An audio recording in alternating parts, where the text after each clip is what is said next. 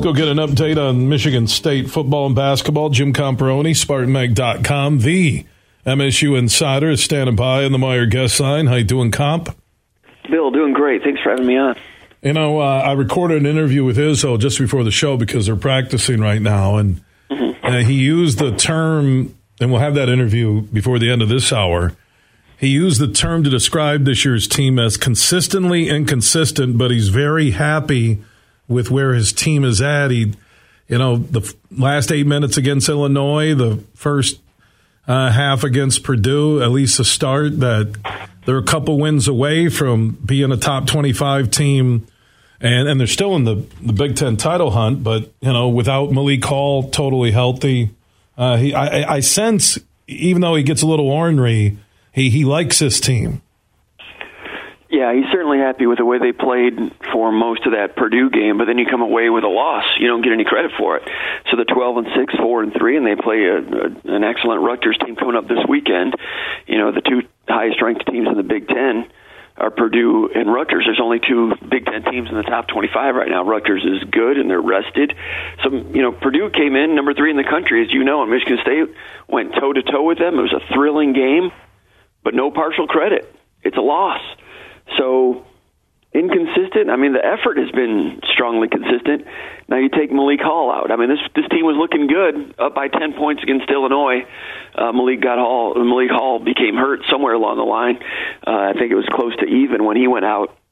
But it's just, it's basically a team that's got a 9-man rotation. You take Hall out, who's the one guy that can play the 3 and the 4, their most versatile player, and it really had a big impact on their team here in the short term, and it changes a lot, and they're scrambling to try to recover that right now. But tough times, I'd say, for Michigan State. Now, good team, entertaining team, but in danger of having a 3-game losing streak here right now.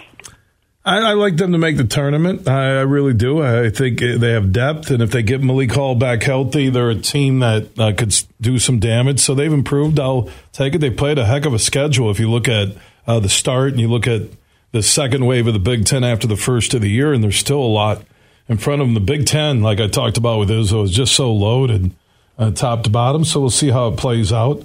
Mel Tucker, Michigan State football. They're making some recruiting checklist. I was looking at the on3.com tweet that you sent out. I retweeted it from SpartanMag.com. So now the question is, can Mel Tucker take this talent and win the Big Ten East and get past Ohio State and Michigan short term?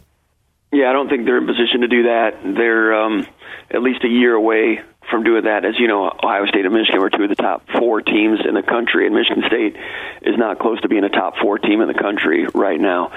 And we'll be talking about this throughout the spring and summer, but Michigan State this past season is the only team in the country that played 4 top 8 teams. They're the only team that played 4 top 10 teams.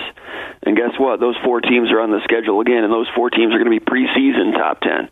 Ohio State, Michigan, Penn State, and Washington. So you could be a good team. You could be a top 15 team and still have 4 automatic losses unless you pull an upset against one of those. And they've got a ways to go before they can do that. They competed with Michigan for 3 quarters. They competed with Penn State for 3 quarters last year. Did a pretty good job on the recruiting trail last year, but offensive line will be better. Quarterback still to be determined. Peyton Thorne's coming back, but he's going to have to compete to hold on to that job. I think the program is a solid 6-6, 7-5 program when they're healthy, but that's not enough to compete for the Big Ten East right now. He is getting the 4 stars coming in. I looked at the top 10 QBs in the final on 300, and there's Michigan State amongst the big boys with Tennessee, Texas, and Arch Manning, and Jackson Arnold to OU, Dante Moore out of Detroit to UCLA, Malachi Nelson to USC. I mean, it's a pretty salty group of schools, Oregon, Ohio State, and there's Michigan State as number 7 in terms of ranked quarterbacks 2023 recruiting. Yeah, Sam Levitt, pretty good one coming in out of Oregon.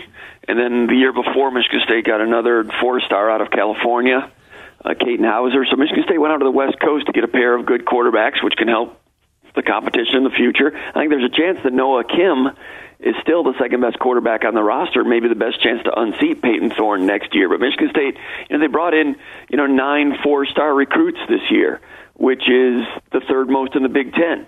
Ohio State and Penn State had more. If you're looking at the on-3 consensus, that's one more four-star than Michigan brought in. Michigan State's class number 22 in the country. Just my opinion, 15 signees out of high school, I don't know. I kind of think they might have been better off getting 18 or 19 high school kids and maybe fewer out of the portal. But, in this day and age of roster assembly, I'm not sure what's right and wrong. Maybe I'm still looking to the past a little bit too much on how teams are assembled. 15 high school recruits, they're all pretty good ones. If you look at the film, Bill, you would see, I can see why Michigan State liked this kid, this kid, this kid. They went out and got 15 good ones. Is that enough, foundationally to move things forward? We'll have to wait and see how it plays out. It's different in the portal these days, as you know, and different teams are taking different approaches, but there's no question Michigan State brought in 9 good four-star candidates as part of a 15-man class, some of whom will have an impact this year in 2023. Jim Comparoni, SpartanMag.com, part of the On3.com team. They now joined that elite Inside College online service. You can follow everything Michigan State Athletics 24/7 at SpartanMag.com. Comp, appreciate the update. We'll talk soon. Sounds good. Thursday against Rutgers is going to be tough. Rutgers is good. They're athletic. They're experienced. Rutgers has played 1 game in 7 days. Michigan State's played 3 games in 7 days. This will be Rutgers' 2nd game in 10 days. This will be Michigan State's 4th game in 10 days. That schedule imbalance drives Izzo nuts, but there's not much you can do about it. Yeah, he talks about that coming up in our next segment. Tom Izzo, head basketball coach at Michigan State. Great lead-in, Comp. It's like I said, they talk about Izzo, and then he will join us next in a conversation I recorded before we started today's show. Comp, take care. My best to you and your family. You too. I appreciate it. Thanks a lot. All right, Jim Comparoni, SpartanMag.com, the MSU Insider, checking in on the Meyer guest line. And Meyer, proud to be longtime partners with Michigan State University Athletics.